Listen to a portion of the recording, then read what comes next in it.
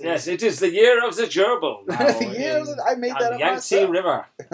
Oh, this is the rest. This is the rest of the stack, guys. Squeeze it in. 3 tiles left. 3 tiles left. And 3. Welcome to Which Game First, where we boldly explore the hilariously huge world of board games. Did we find any hidden treasures you've been missing out on?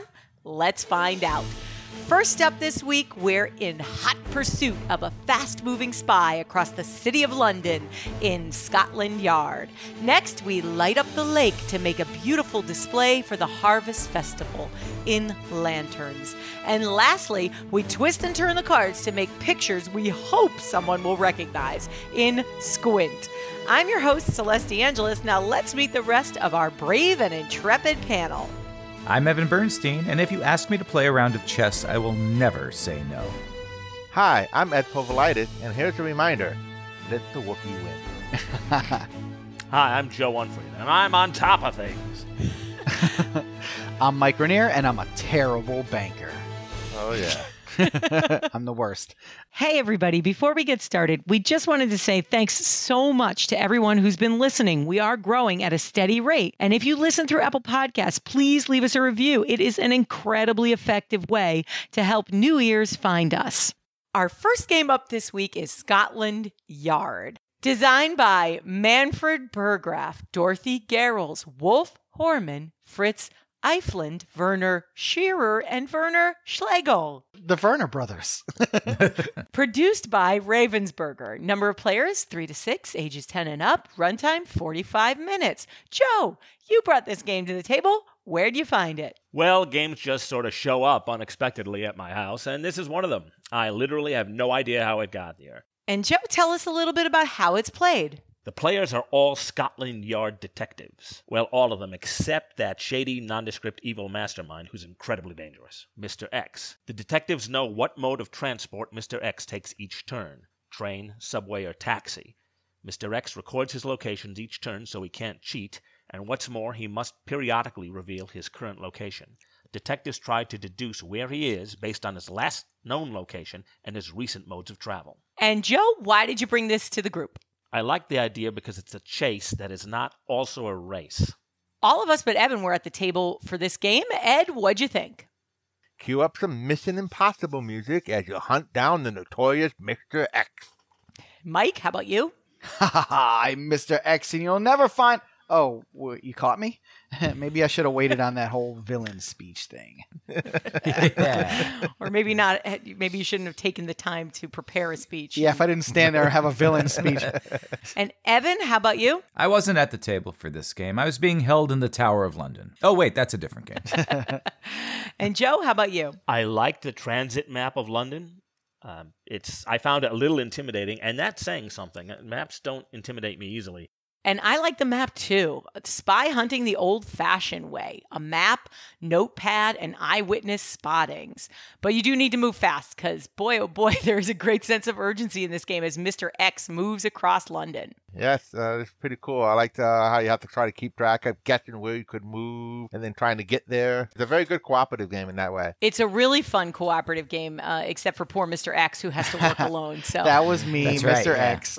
yeah. It was tough for me to plan my route because, the board has a bunch of different transportation types on it, and there's a lot of tiny little numbers. So I'm trying to not stare at where I'm currently located. So I'm trying to look around the whole board to throw people off as to where I am. I understand from a video I saw about the game that later versions of the game have included a visor so that other players cannot see where Mr. X is looking. Like a hat with a visor on it? Like Mr. X should wear mirrored sunglasses. Yeah, but wouldn't everybody everybody wears the visors, right? Well, no, the regular players wouldn't need to because they're talking about where they're going to go and they're visible on the board the whole time. Oh, you know which player is Mr. X. Yeah, you know the player who's playing Mr. X. You don't want to know where he's looking. And Evan, unlike the game that we played, the other spy game where you're looking at a map, Spyfall 2, this game, everybody needs to look at the map all the time. So there isn't that problem of only the spy looking. Mm-hmm. But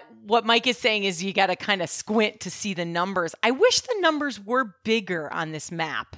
It is hard to read, and the numbers are important because they are how you map your routes. Yeah, I mean, if they had like an overhead projector or something like that where it was facing, so everybody's facing the same way and looking at a screen full of big numbers on it, Ooh. that would be kind of cool. I Yeah, think. not sure that's very practical for the game. What, you don't think everybody should buy an overhead projector to play the game? Game comes with an overhead projector. I'm thinking some enterprising person would print the map and put it on their own overhead projector or projector if they. I'm saying overhead projector. I'm definitely showing my age here. 1970s. Yeah, I mean, you can just do it on a projector now. You could use a film strip. Well, this would also work really well as an app. I mean, if you had a phone app, that way I'm scrolling around the map looking at it myself. Oh yeah, that's probably the Yeah. real way you can do this game now.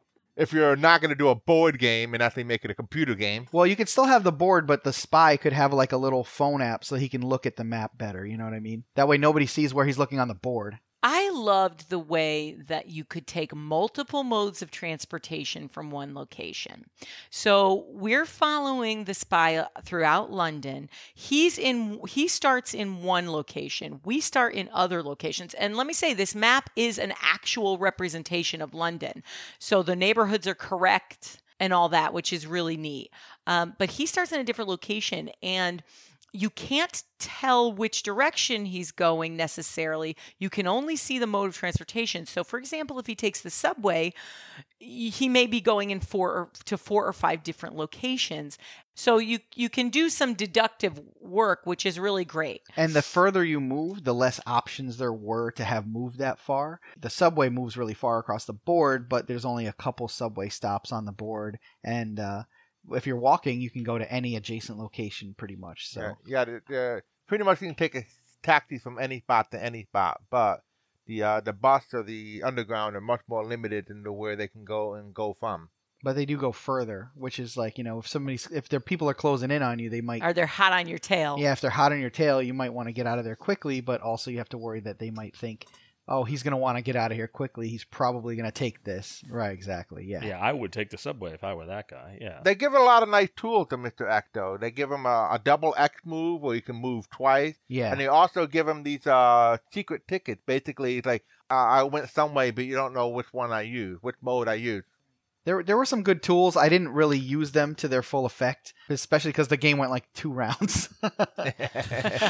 We deduced it pretty quickly. We got lucky. It's like, oh, wait a minute. You might have gone to that fight. Yeah, you saw it at the last second, right? You were just about to make a decision where to go, and then the last second, like, he could have done this. Yeah, let's go for that. Slam. Mr. X caught. Well, in the end, it's likely that at some point during the game, the detectives are going to act on hunches.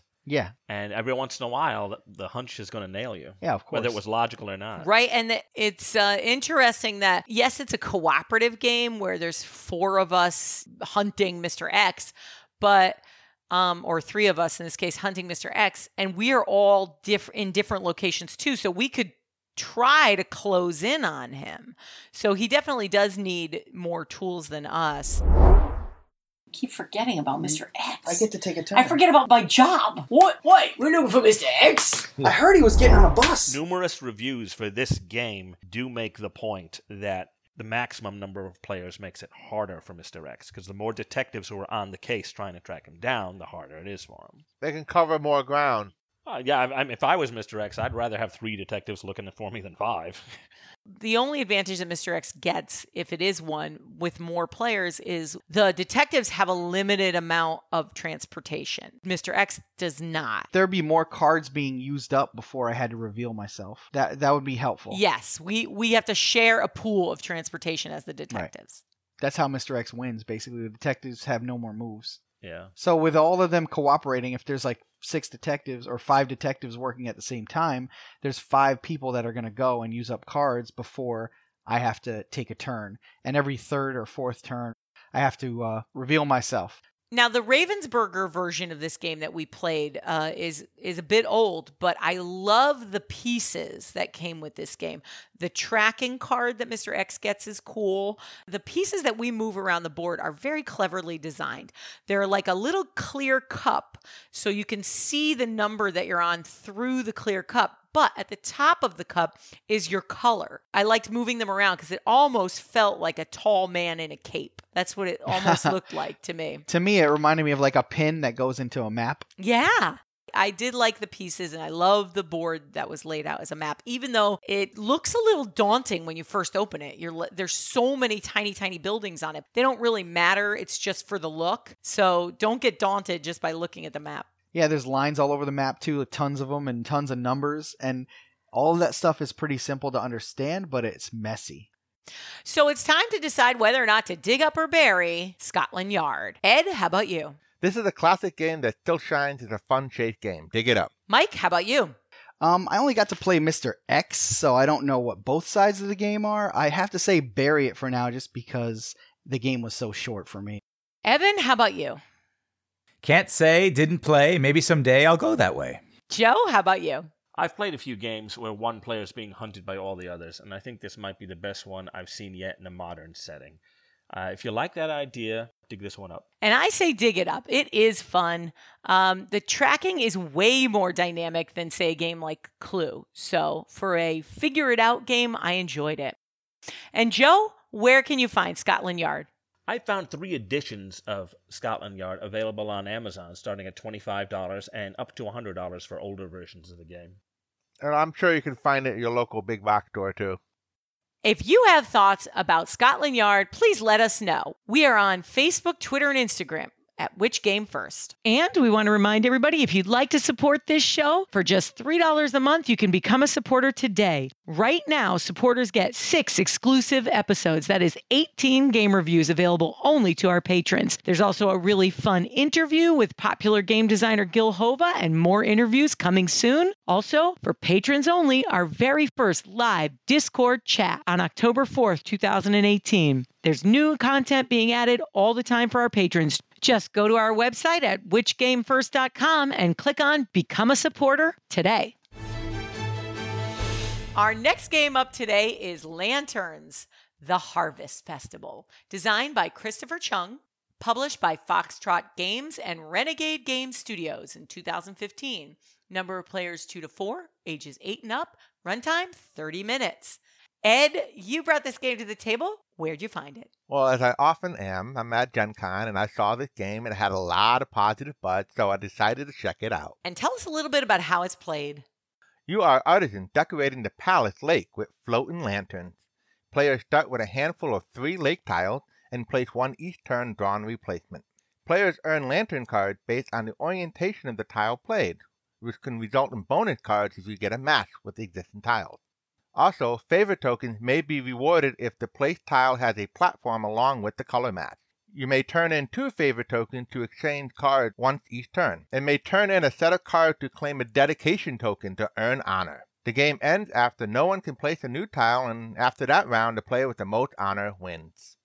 And why did you bring this game to the group? The box art is very colorful and inviting. It seems to offer a fast-playing, tile-laying, and set collection game. All of us but Evan were at the table for this game. Joe, what'd you think of it? At first glance, the tiles reminded me of generic wallpaper samples, but once we started playing, I found them intriguing. Mike, how about you? It looks relaxing, but don't be fooled. Your choices will quickly become more difficult. Evan, how about you? Since I did not play, one might say I'm in the dark when it comes to lanterns. Nice one. See what I did there? Smooth. Ed, how about you? Behind this mesmerizing display of lovely colors, there are some interesting choices in the laying of the tiles. This is such a chill and pretty game. It looked beautiful, and the flow of tile movement felt like 30 minutes in a feng shui groove. There's definitely a lot of choices that matter. Very consequential choices about where to place your tiles so that you don't give away extra cards to your opponents that they might need, and so that you can work towards your goal. And as the board continues to grow, those choices become more and more. So it starts with this nice, relaxing lanterns on a lake where it almost doesn't matter where you place your tile, to the end where you're going, oh my God, how can I stop that other player from getting what they need so I can win? It changes gears. Yeah, that may be why I came in last, because I was just enjoying putting lovely lanterns You down. stayed mesmerized. Too calm. It was just great because he kept giving me the color I needed. Oh man, I know, and I was like shaking my fist, like, no, not again.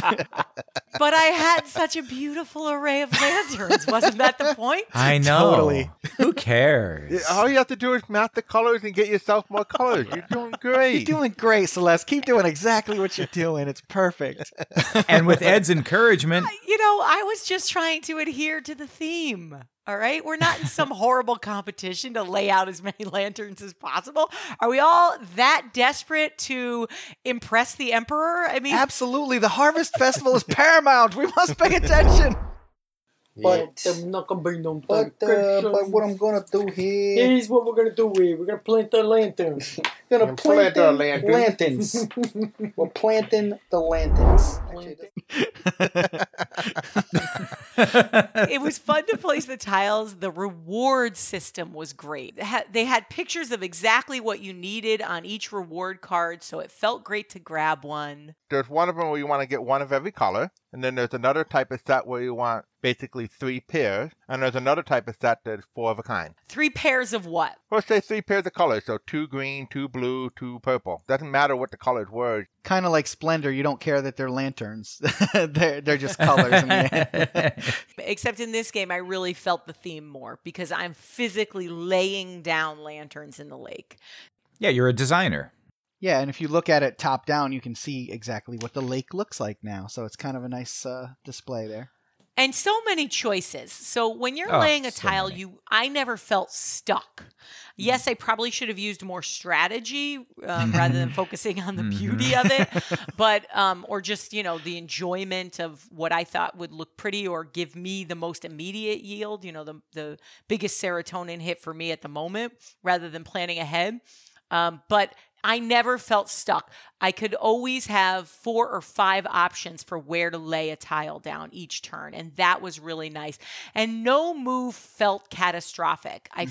I felt, and let me know if you guys who are really more focused on strategy, did you feel that there was a move you couldn't come back from? I mean, there were times where I wish I had waited on laying a specific tile. I would have got much more bang for my buck.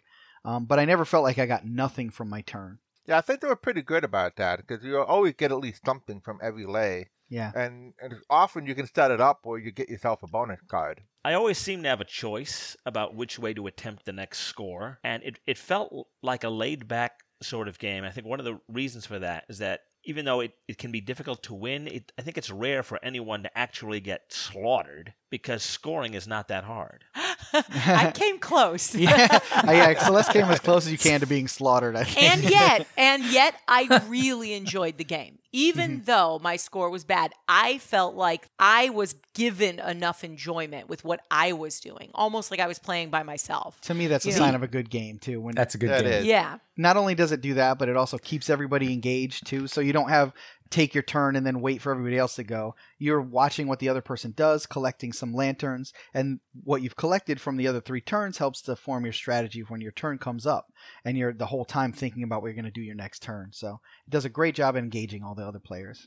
I think that's part of the key in the enjoyability is every time every player lays down a tile, you're likely getting something. So you're getting something every player turn almost, which is nice. Because when they're laying down the tile, you get the color that faces you. Yeah, so your placement at the table actually matters. And we sat at a rectangular table that was a little too long, so we kind of had to tilt the board at a diagonal so that we'd all be facing our actual side. Right, right. Kind of like Interesting. when you're stuck playing bridge on a big table and you sort of have to imagine the square. Right, exactly. Yeah, this is a game that probably does play a little bit better on your smaller square card tables. Just to add to the beauty and the enjoyability of the game, the art isn't complex, but it is very pretty.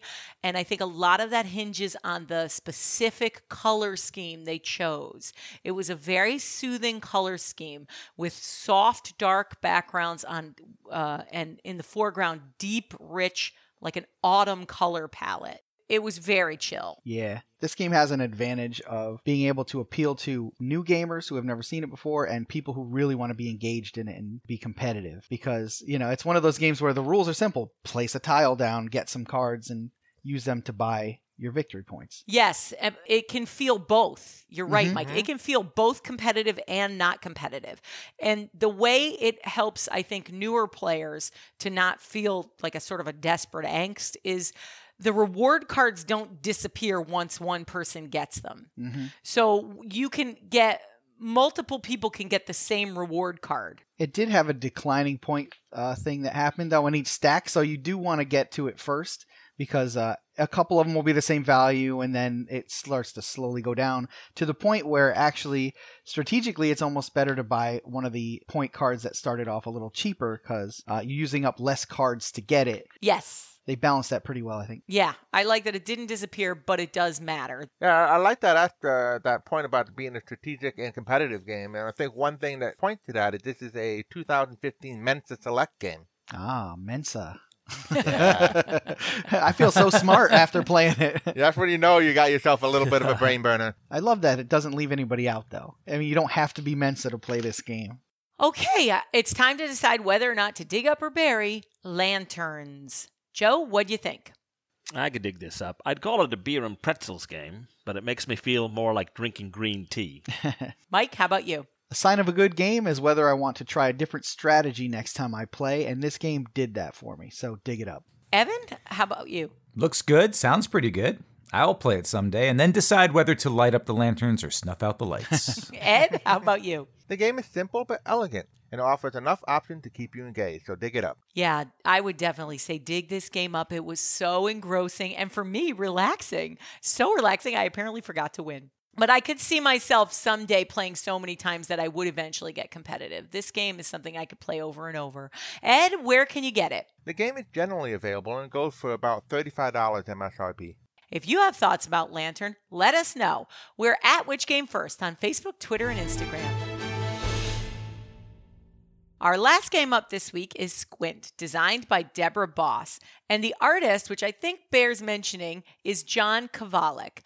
The producer is Out of the Box Games, same company that produced Apples to Apples. And the number of players is 3 to 8. It's for ages 12 and up. Runtime is 30 minutes. I brought this game to the table and I found it. Guess where, guys? The cheapo shop. That's right. A local thrift store for $2. In this game, 72 cards get tossed face up in the center of the table with various shapes on them, like a cross or different sized circles or wavy lines, etc. Players take turns drawing a card with words on it. They then try to convey one of the words using any number of shaped cards from the center of the table.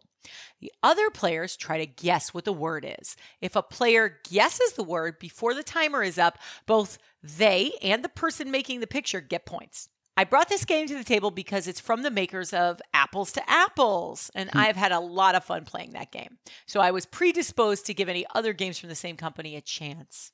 All of us but Mike were at the table for this game. Ed, what did you think? If you squint just hard enough, you might be able to make out the game. Mhm. Ouch. And Joe, how about you? The game is a clever name, and I know that I sometimes play a little slower than my panel mates, but I thought I was one of the quicker players this time around. Ah, interesting. And Evan, how about you? Humans are very good at pattern recognition, but it's a double-edged sword because sometimes we see things that really aren't there. Mm-hmm. And Mike, how about you? It seems like a cool opportunity to think outside the box, so it caught my attention. I cannot believe the same company that put the brilliant and slick Apples to Apples together gave us this game. Oh, no. Ow. Wow. I am going to start at the beginning here with the box cover. This box cover is one of the ugliest I've ever seen. What do you Oh, guys wow. Oh my think? gosh. It's pretty ugly. I don't think it's the ugliest. I mean, I think it's actually conveyed what's in the box. You know, my first reaction to seeing the box, now that you mention it, my heart and my stomach both kind of sank when I saw it. Like, oh no, I can tell I'm not going to like this game. And maybe it is the colors. I want a font and word that is Squint font. Yeah, the font is horrific too. The box cover has a sickly green. I think it is very off-putting. Did you know I checked out the boxes from the other countries where Squint is published, and every other country got black and light blue. We got navy and chartreuse. I'm not good. I mean, black lines actually would have been a lot more stimulating on the cards themselves. The cards had navy blue. Yeah, that could have looked like a sketch or something, like you were drawing it with a pencil. If it was black. If it was black, yeah. The lines that the artist gave us were extremely simple, extremely bold, because you really need to take shapes and create something out of them. So let's say one of the cards said boat. You need to take circles, squiggles, and stripes and make them into a boat by shaping the cards together. And so, you can block off portions of the cards with blank sides of the cards and everything. But black lines, I think, would have really helped get your brain in order. So you overlap the cards on each other and connect the lines together? Exactly. Yeah, I didn't use that strategy. I should have in thinking about it. Yeah. The builder can move or animate the shape cards. It is a little difficult to control for things like, blurting out words or semantics and other things you're not supposed to be doing in this game. That's very hard to control for. Yeah, I could see that. I hate to go back to it, but green. Why? It was so bad. The scoring chips were green. And Yeah, they even were. the sand in the hourglass was that sickly green color. I mean, imagine going to the extra expense of coloring the sand. They like chartreuse. Celeste, they were colorblind. over That would there. be interesting research. Are chartreuse products of all kinds cheaper across the The board? ink is cheaper because nobody uses it. The Apples to Apples people just didn't care about this game. They're like, what color's left at the factory? We got something that looks like puke over here. Well, We'll they use didn't that. know how to do art because in their first game they had zero art. It was just printed words on cards. So they're like, oh God, art, what's that? Wait, a color? What?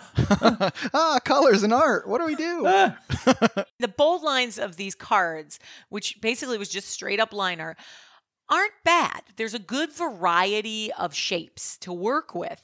But the mechanics of the game where you can overlap these cards and shape them in, I could see where you could get really good at this game and wow people with how quickly you could do it. But where's the inspiration to do that? This game, it's just make a picture, guess it, go on to the next It guy. sounds kind of fun to me, honestly. I kind of sad that I didn't play it. A spider. Dock? Octopus. A dock? there's A no- bay? Don't forget, you can say things like hot and cold. Oh, hot. Ooh, A dock, a bay, a boat. Very hot. Oh my gosh. a yacht. A bay, a boat. Oh, a launcher, rocket launcher. There were a lot of different kinds of cards, but there didn't seem to be enough of them. And it's not like I was counting, but some images just didn't come together that well with what I had available. That's interesting, Joe. I think that speaks to just how your brain operates. We all know that Joe basically works with insane amounts of data at once in his head.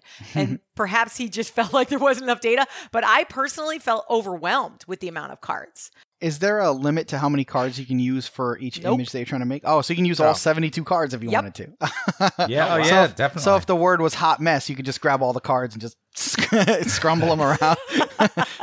One of the mechanics I thought was a little weird is when you get your card, you actually have to roll a die, and then the die would determine which word on the card you would use. Oh. And they were in scale and difficulty, so the one word would be easier to do than the 3-point word. But you don't get to choose. You have to roll the die in order to get it. But I think it would have been better if they gave you the choice. Yes, I think you're right, Ed. That would have inspired me more to go. If it was my choice, it would have inspired me more. Yeah. Yeah, house rule, throw away the die and just choose it. That's cool. Yep. Whoa.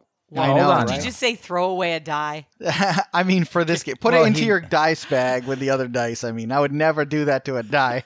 Oh my gosh. I have dice from 1978 I still have. Whoa. They're not really cubes anymore. I don't know. It's all the things you're saying sound really fun to me, but it seems like maybe they didn't choose good words, or maybe those colors were just more off-putting than I could possibly imagine.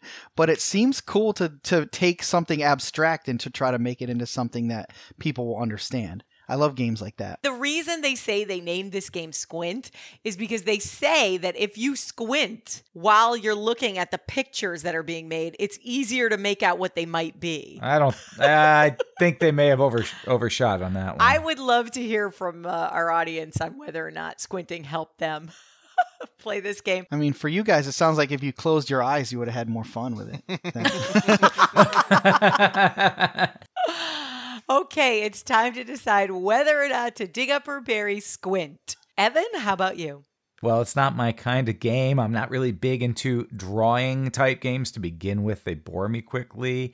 And this game is no different for me. So I'm drawing a shovel so I can bury it.